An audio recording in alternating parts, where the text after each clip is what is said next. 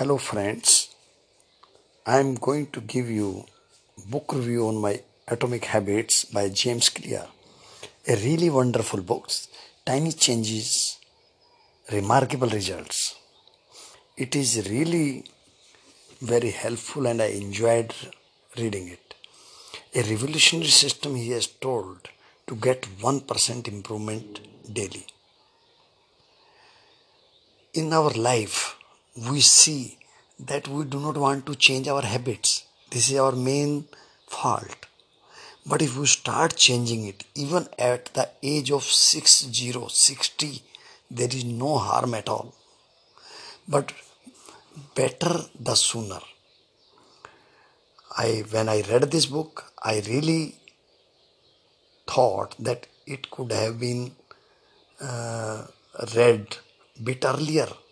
But anyhow, I enjoyed. I will be changing myself. There are four major principles for the tiny changes, and these changes will bring definitely the best in the person. Four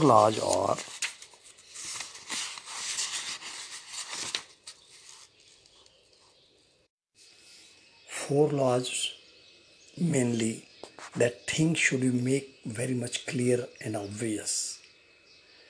Habit should be made in such a way that it looks attractive.